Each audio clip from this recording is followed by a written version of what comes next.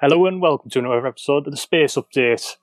This week we're going to be talking about eco-fuels, SpaceX, and we're going to be taking a look at the 20th anniversary of the International Space Station.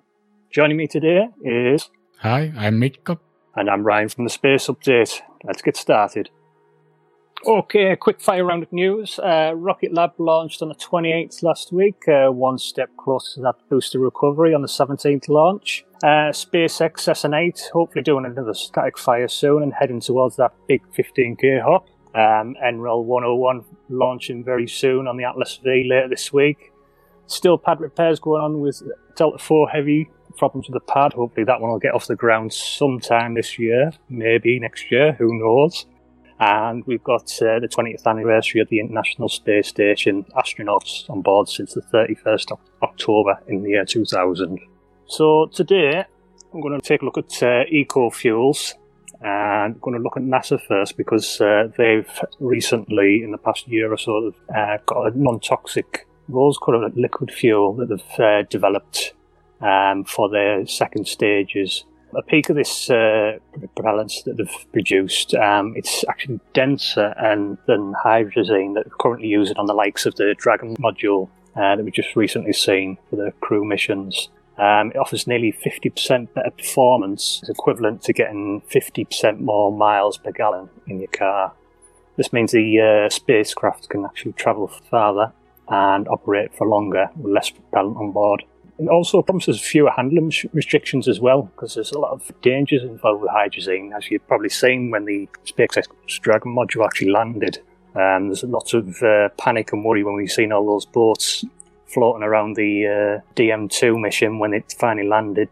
All the gases coming from that hydrazine are actually toxic. If you even breathe in a tiny bit of that, it's just, you'll be stone cold dead straight away. Absolutely toxic gas, the hydrazine. So this new green fuel, it's a hell of a lot safer, and it means they can handle the crew modules a lot safer than currently possible. Yeah, I would think that if we go having multiple launches per week for some crewed vehicles, it's quite important to have a green fuel that doesn't kill you. Yeah. Like I say, it's a lot easier to handle, so they can actually, while it's still in the production facility, when it's pretty much done, they can just fuel it up there and then, not in a secure location or anything like that, away in a little clean room and stuff as they probably do, or at the last minute when it's attached to the rocket kind of thing. It's a hell of a lot safer as well. Yeah, I think these days they fuel the capsules maybe at least 2 weeks before the mission, so it also could lessen the time needed. The only headache with NASA inventing this new green fuel is they had to absolutely redesign everything from top to bottom. The engineers first had to develop new hardware, everything from the thrusters, the tanks, the filters, the valves. It uses a set of thrusters that fire in different scenarios to test engine performance and reliability and stuff like that. One of the tests done last year, Aerojet Rocketdyne designed and built that extensively alongside NASA to achieve that goal, really. It's quite interesting they're involved with that, but it's one of those companies that have a long-standing relationship with NASA, a bit like Northrop Grumman. Doesn't Aerojet Rocketdyne make the engines for SLS and the shuttle's engines? Yeah, they produce the engines for those stupidly expensive engines, I think, but they're incredibly reliable, so they're worth every dollar that they're made from at the end of the day, despite the high cost of maintaining them at the end of the day. Yeah, it's not cheap to have those running. I think it was 100 to 150 million per engine. Was this green fuel the one tested last year with the Falcon Heavy STP-2 mission? Yeah, it was this green fuel. It was tested last year on the Falcon Heavy. It's one of the missions NASA done. It's this green fuel that they tested in a system. Not much information surrounding it, what exactly it was and what the results of it were as such yet. Because obviously it's an experimental thing, and I imagine it's maybe even being tested on the X-37B again, because I imagine that's been a test bed for a lot of things that NASA are doing in terms of fuel and advanced propulsion and everything. Yeah, you could be right. I think they are a bit more Air Force type, but maybe, yeah. But I was quite interested to learn about this green fuel even last year when it launched. It's quite interesting because it's one of those things like you should have done it years ago, really, but they finally got around to it right now. Really fantastic. Do you know, is it similar fuel so it ignites on contact with the other fuel? Been a lot of information released about green fuel itself, but in terms of the propulsion actually works, I haven't come across any information as of yet. It's just mentioned the rose colour and stuff like that, and it's 50% improvement essentially. But to what extent, I don't know, because it doesn't say 50% of what exactly, I don't know.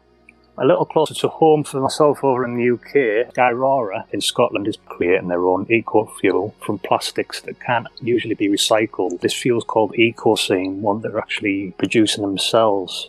Skyrora are able to produce around 600 kilograms of the fuel from 1,000 kilograms of waste polymers within the space of 24 hours, which seems quite fast to break down that plastic and create the fuel. Most waste plastics can be used to produce EcoScene. However, with the highest yield, it comes from polystyrene, believe it or not. That's actually not actually widely recycled in the UK, so that'd be a great benefit to create fuel from the likes of polystyrene. It's a bit of an odd one, really, but it's one of those things that you wouldn't think is possible, but it actually is to create fuel from that. EcoScene is a comparable substitute for the likes of RP1, offering a similar performance and a cleaner burning fuel reduction of around 40 to 45% in emissions. And likewise, with another Scottish company, Orbex, they're planning on using a biopropane type of fuel, and from what they've disclosed so far, their fuel is supposedly up to 60 to 70% less emissions than the likes of RP1, so even cleaner burning fuel, but there's little information around on that one at the moment.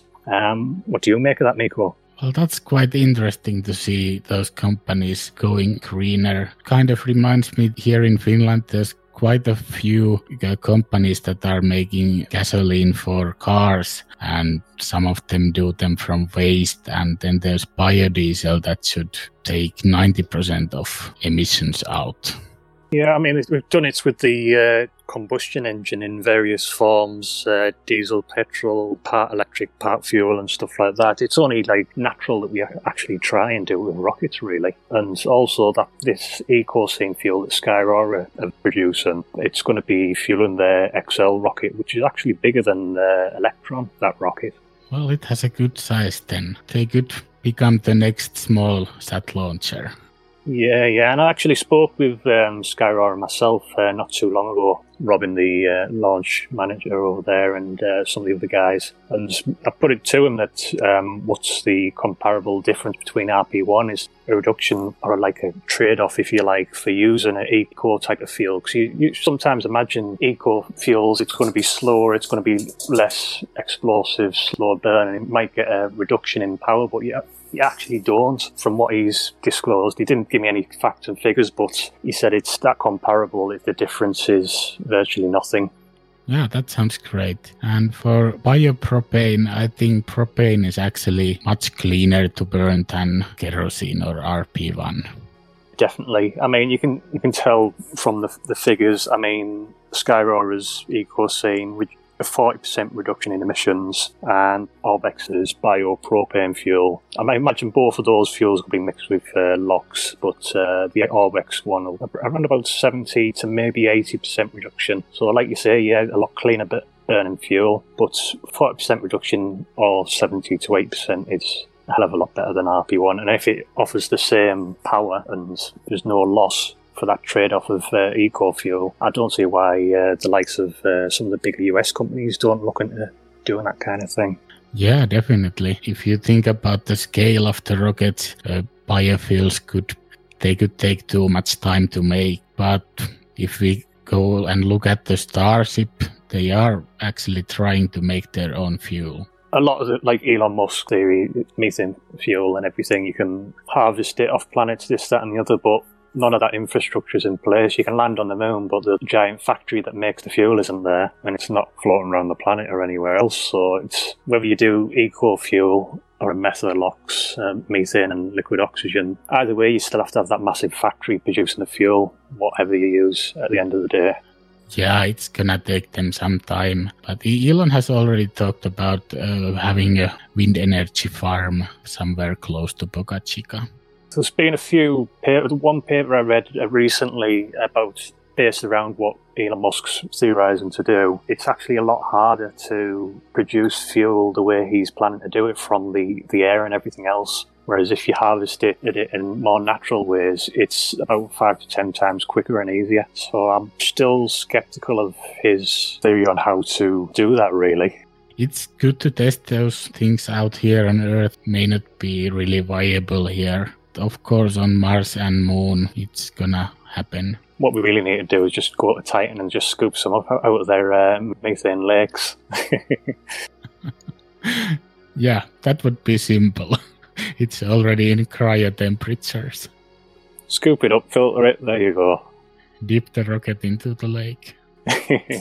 There's also some other little projects going on. Arca Space over in Romania, that's the place, yeah. They're producing an aerospike engine, I believe like a pressurized water engine of sorts. Still skeptical of that one at the moment. Yeah, me too. The specific impulse seems quite slow. I think when they had a bit of tweeting with Scott Manley, I think it was under 100, so around 80 seconds, the ISP. And in some, for YouTube, on some documents he released, that it's going to be the final rocket by Arca Space. It's going to be a 3 to 4 stage rocket, and the first stage using that aerospike engine is only going to go to around 10 to 15,000 feet, and then the second stage will deploy, which seems incredibly low for a large engine. I mean, I don't know if anyone's seen the actual tests. Just quickly Google Arca Space on there and watch some of the tests. It's not a small engine, and to drop it at 10,000 feet, it'll just be obliterated if it's not on a parachute of some sort. Yeah, it's an interesting concept, and I hope they succeed with it. But I think the idea was that the first stage is reusable, and it has batteries that heat the water up to hundreds of Celsius, so the steam will push the rocket upward. But to boost the rocket only up to a relatively, incredibly low height in comparison to some other rockets there, and just dump that first stage at not even halfway to the Kármán line, if you like, the edge of space. So it seems a little bit of an odd theory to put so much effort into just getting barely halfway and then just firing up another stage. What was the height? Was it even lower than the air launchers like Virgin Air and... It was probably comparable to that, to be honest. It just seemed so underpowered that it couldn't even get the first stage, couldn't even get halfway to space, kind of thing. Just kind of more. It just doesn't make sense. I don't know.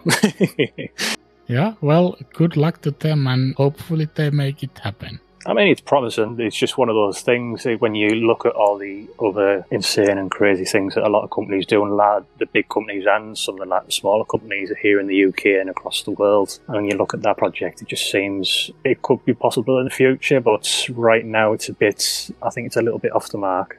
Right, so we finally had some answers to the SpaceX engine problems. So NASA had press conference where they told what the engine problems were.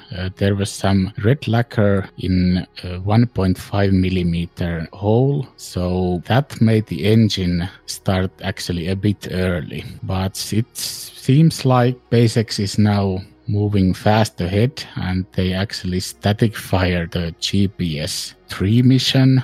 I think we could be on schedule for Crew 1 launch in about 2 weeks. But the Sentinel mission that was supposed to launch before Crew 1, they actually moved that further the line to the end of the month.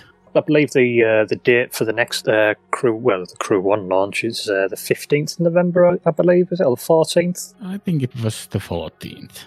Yeah, and it's incredible to think that just some little red lacquer in a tiny, minute hole, just even though it's blocking, it actually made the engine fire up quicker, not slower. Bit of an oddball, that one. Yeah, definitely. I heard it was not really SpaceX workers that made a mistake, but it was some other company that they used it to mark the engines while they anodized the engines. Yeah, and then they usually blast it off during cleaning before at like the end of production usually, but for some reason somewhere it got missed and just a little speck of it got left in that minute hole. Yeah, and it's lucky for SpaceX that they didn't lose any payloads, because if that problem were to have been on an upper stage, that could have been bad. I think the engine is that reliable and durable. I think it would have just eventually broke away, I think. But that's my theory anyway. But from what I've read, it wasn't like the end of the engine. It was like up inside the top chamber of the engine. So they had to literally take the engine off, take it all apart, clean out this tiny speck of red lacquer, then put all the engine back together and reattach it back to eventually reattach it back to one of the boosters if the engine's still usable. That was the fix, and they actually got it working with some of the engines. So it's essentially like getting a fleck of dust out of your car engine, taking it all apart, get this little fleck out, and then put it all back together. An absolute nightmare by the sound of it. Yeah, pretty much. And I think it was Hans Königsmann who were in the press conference, and he was saying that it shouldn't have been a problem usually, but there could have been a couple of like hard starts for the engines that could have destroyed the engine. I mean, it's not the end of the world if they did lose one of the engines. The rocket's capable of losing an engine or two or three, possibly, but it's not ideal if they're carrying crew on board. It just needs to be 100% safe at the end of the day. Yeah, and if that engine were to be the second stage engine, be the single engine. Definitely. Luckily, it wasn't the second stage. Yeah, and they also talked about the Starlink missions that they had last month, and all those flight program boosters didn't have the problem. So they were free to fly those missions. Yeah. And we've had a little bit of update from Elon via Twitter the other night, in a way as he usually does. But given his thoughts on Starship and everything, SN8 is almost ready to go, barring that static fire of the 3 Raptor engines, because one got switched over. So naturally, you have to test the trio of engines just to make sure they're all working in harmony. And then I believe they're also going to do a static fire of the cold thrusters at the top with that top header tank. Yeah, I would think so too. So yeah, they need to test the engine and header tanks, so when they actually fly it, they can use fuel from the both of the tanks. And Elon's theory is that the SN8, when it takes off, it'll either rapidly fall apart on launch, Elon thinks, or it'll crater the actual landing pad. Yeah, so I kind of think that it will, at some point late in the flight, lose control and crash into the ocean. What's your idea on that?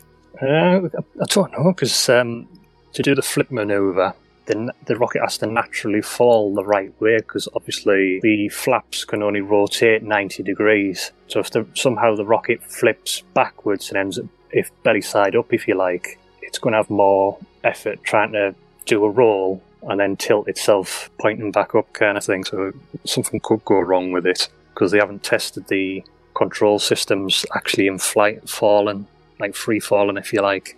So, and on the final Starship, it'll actually have hot thrusters, like powered from the methane engines and everything, which are a hell of a lot more powerful. But the SN8 only has the cold thrusters, so it's not powerful enough. These thrusters are on the nose to push the nose up and down, essentially, like as an extra control system. The cold thrusters aren't actually powerful enough to fully control it, so they haven't to once it's belly side up, if you like, if it is belly side up, I'm hoping it will be, and nothing goes pear-shaped there, they would have to tilt all 3 engines, gimbal them, pointing towards the sky, and fire them up. So Starship's essentially going to try to fly sideways slightly, but at the same time, because the engines and gimbal towards the sky, it should kick the bottom end of the rocket down, and they'll bring the rear flaps in to make the bottom end drop, but keep the top flaps fully out to create a bit of drag at the top. And in theory, the nose should lift up to the sky, and then we'll do that crazy swing arm action of landing of some sort. But it's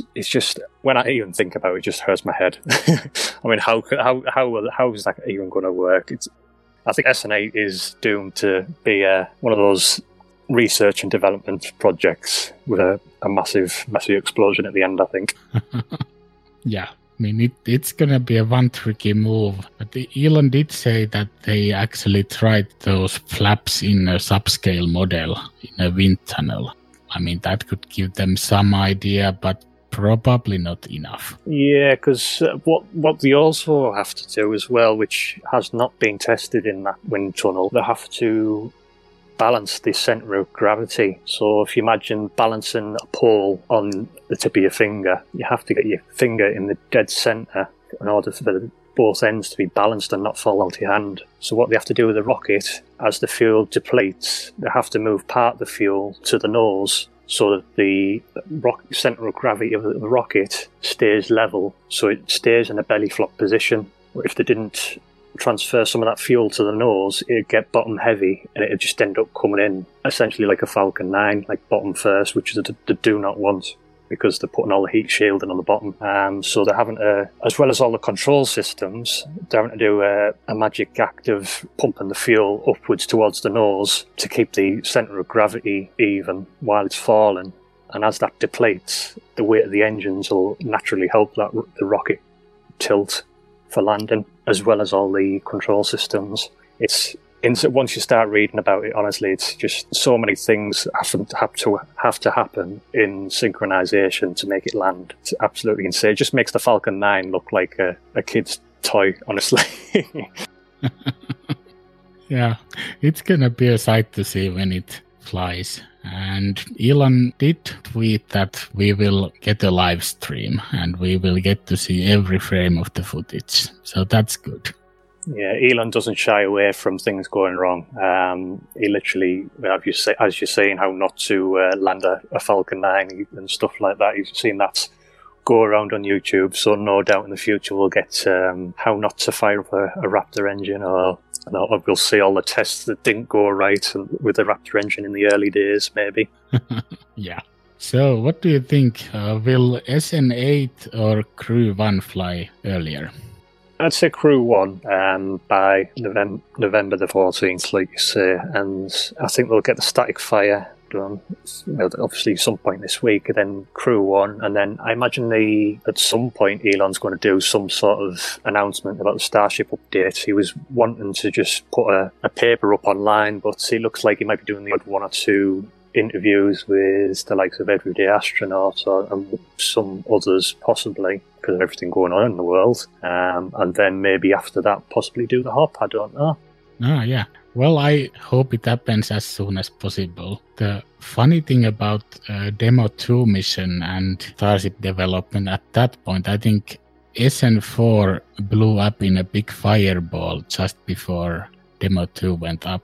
Yeah, and that was only one engine as well. So, but that massive explosion was just due to one of the tanks rupturing near the bottom and the fuel leaking out. So it's all being tested, pressure tested now. So I doubt we'll see those kind of explosions from when it's ready to launch, or in this static fire that's been or about to happen. I think it's just more of a fact of it'll definitely launch. I think it'll just go all pear-shaped when it does the flop, I think. Yeah, I have to agree. Right, so today is the 20th anniversary of continuous human presence on International Space Station. So today, while we are recording, is the 2nd of November. So first occupants in the ISS came there November 2nd, 2000. So what ISS is? ISS is basically a laboratory in orbit and the only place to study long-term effects of microgravity, and it has also been a proving ground for long-duration human flight, giving us insight to a possible future in space. And ISS is said to be the most expensive thing humans have built. I don't know the number. Do you? Was it like trillions? $150 billion US. It was quite expensive. Could be quite easily more than that right now. Yeah. So the first ISS component was launched in 1998. It took a couple of years before humans were able to live there. And last major module was fitted in 2011, so that's almost 10 years ago. After that, we did get the Bigelow's inflatable module in 2016, and I think that's still in use on ISS. I believe so. That still unit's still up there. They're planning on doing similar project in the near future. I believe there was a company called Bigelow Aerospace that's recently went defunct or gone bust that was doing a similar kind of thing. But NASA themselves are looking at doing that to create a larger station of sorts, because obviously you have limited space when you actually launch these modules for space stations. To have an inflatable style unit would maximise your amount of space, really. Yeah, that's true. ISS orbits around 400 kilometer high orbit, and one orbit takes around 90 minutes, so it's about 16 orbits per day. Have you, Ryan, seen ISS flying through the sky? I have quite a few times, yeah. It's quite difficult to spot, but once you see it, it's insane how fast it's flying across the sky, because you see it there whizzing past all the distant galaxies and stars and everything else. But I've seen it a few times. Yeah, me too. And you have to know exactly when it's going to be visible. Otherwise, you're not gonna see it. ISS has hosted 241 individuals from 19 different countries, and around 15 nations have helped to build the station. Current occupants on the ISS are Expedition 63-64, and there's two cosmonauts, Sergei Ryzhnikov and Sergei Kudzverskov, and then there's the NASA astronaut Kate Rubins. Yeah, they just recently went up in a record time of 3 hours and 3 minutes on a Soyuz capsule. The record point-to-point launch and docking. Incredible how fast they got there. Yeah, that's quite far away from the times that SpaceX has so far demonstrated. I believe the previous record was around 12 hours, wasn't it? Something like that. I think Soyuz has actually already flown under 6 hours, but I'm not totally sure. But this crew, they are going to have an interesting stay because they are welcoming SpaceX's Crew 1 this month, and then the next month they are welcoming the new Cargo Dragon capsule from SpaceX, and early next year they are supposed to welcome Boeing's orbital flight test capsule. So interesting times for them. If it actually gets there this time. Yeah, well, I think it would get there. I mean, if Boeing screws up again, it's going to be bad for them. Yeah. I mean, the previous tests, for people that haven't read too much into it, the Boeing Starliner, once it failed last time, NASA found in excess of 60 actual problems with the software or hardware or whatever. I mean, to find one or two, fair enough, but to find 60 or more humans are actually going on, it's mind-boggling. But in a way, from Boeing, understandable when you cast your mind to their 737 MAX planes that have been grounded for the exact same reason, because of a software problem. Yeah, it's not good. And NASA even said it was a high visibility case. But hopefully they cleared everything out and they'll get there. I mean, I really want them to succeed at the end of the day. As frustrating as it all was and everything, and we need more than one option to get to the International Space Station at the end of the day. Yeah, it's better to have multiple rides there. So how long do you think ISS will fly? I believe they said it could last for another 10 years and before it needs some proper serious remodeling. But I believe there's some other companies out there looking to set up their own. Yeah, you are right. The dates that they have given ISS, almost every year they are saying something different, but I think about 10 years could be how long it will live. And Axiom Space is going to probably make their own private space station. Yeah, we've seen quite a few plans from various companies and countries planning to set their own space stations of sorts. We're going to have the NASA Gateway, which I believe is going to be internationally funded one, but we're still going to potentially have separate companies still going on to do their own space stations. So we won't just have the International Space Station in the next 20 to 30 years. We'll have maybe half a dozen or more, some 1 or 2 around the moon maybe, and then a few around Earth doing various scientific experiments. Yeah, so there's quite a few breakthroughs that people have made on ISS in terms of science. For example, they had to invent a new water purification system that's capable of recycling 93% of used water.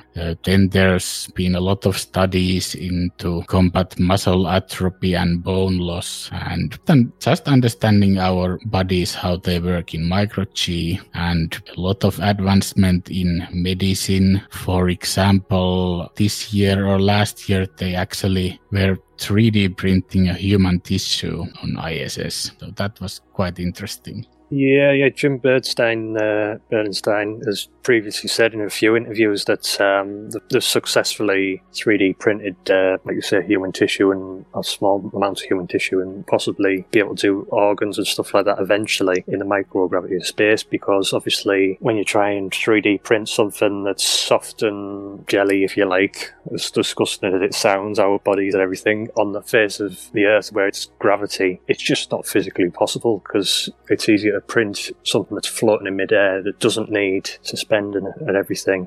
It's a lot easier to 3D print in space, and Jim Bernstein said that the potential use for one of the space stations, whether it's the International Space Station or another, could be in the future to 3D print organs, box them up, bring them back down to Earth, and save people's lives at the end of the day, giving them organs that have been 3D printed in space. It's kind of out of this world, pun intended. Yeah, crazy to think about that. There's also the politics side of it as well. We won't get too into it, but upcoming election in a certain country between two certain people. I'm not going to name names for the sake of it, or what side I'm on, or whatever. But the International Space Station, the funding for the actual space station runs out in 2024, which is also the year of the moon landing eventually, if it all goes to plan. But on one side of the fence in the election, one of them's looking to continue funding the International Space Station for future development, and the other side is planning on ending the funding and handing it over to private companies to develop. What do you think of that, Nico? Well, I'm a bit afraid of what will happen to the politics, not just ISS, but the whole space program going to the moon. I mean, it's promising that private companies could take it over, it could continue and develop even more. There's been loads of ideas of what to do with the International Space Station once it comes to its end of use for NASA and other countries around the world. There's been some theories that it could be turned into a space hotel of sorts. Some have theorised that it could just become a 3D print and science thing like we've previously just been talking about, for 3D printing organs and stuff like that in the near future, for like essentially a floating hospital in space printing vital tissue. I do think that that's going to be the future at some point, maybe even this decade. I hope so. I think it was Blue Origin who wanted to create their own space station alongside some other companies, and the way they were planning on doing it, one theory was to deploy modules to attach to the end of the International Space Station and build it up from there. And once it was big enough, it detached from the International Space Station, and the rest of the equipment could be attached at a later date. So it could use the International Space Station as essentially like a stepping stone to building another space station, because you obviously need astronauts and a team to assemble some of the other critical parts while it's up there. Yeah, that sounds like a good idea. I mean, that's Axiom Space that's trying to do that. Then I hope Bigelow will still find the way out of their bankruptcy and actually make those inflatable modules and space stations. Yeah, because those I think that inflatable idea is absolutely incredible. I mean, it's still a bit bit risky, because from what we've seen happen to the base station recently, with some minor holes here and there, trying to find the leak with a leaf floating in the air and stuff like that. Bit of a strange one, but there you go. If it's an inflatable module, it just it only takes one little small asteroid to puncture a hole in it, and it just makes you wonder how strong that material has to be to protect you from the dangers of the vacuum of space. Yeah, definitely. I think it's some kind of Kevlar or something similar. Thanks for listening this week, guys. I've been Ryan from the Space Update. And I've been Mikko. Have a nice day.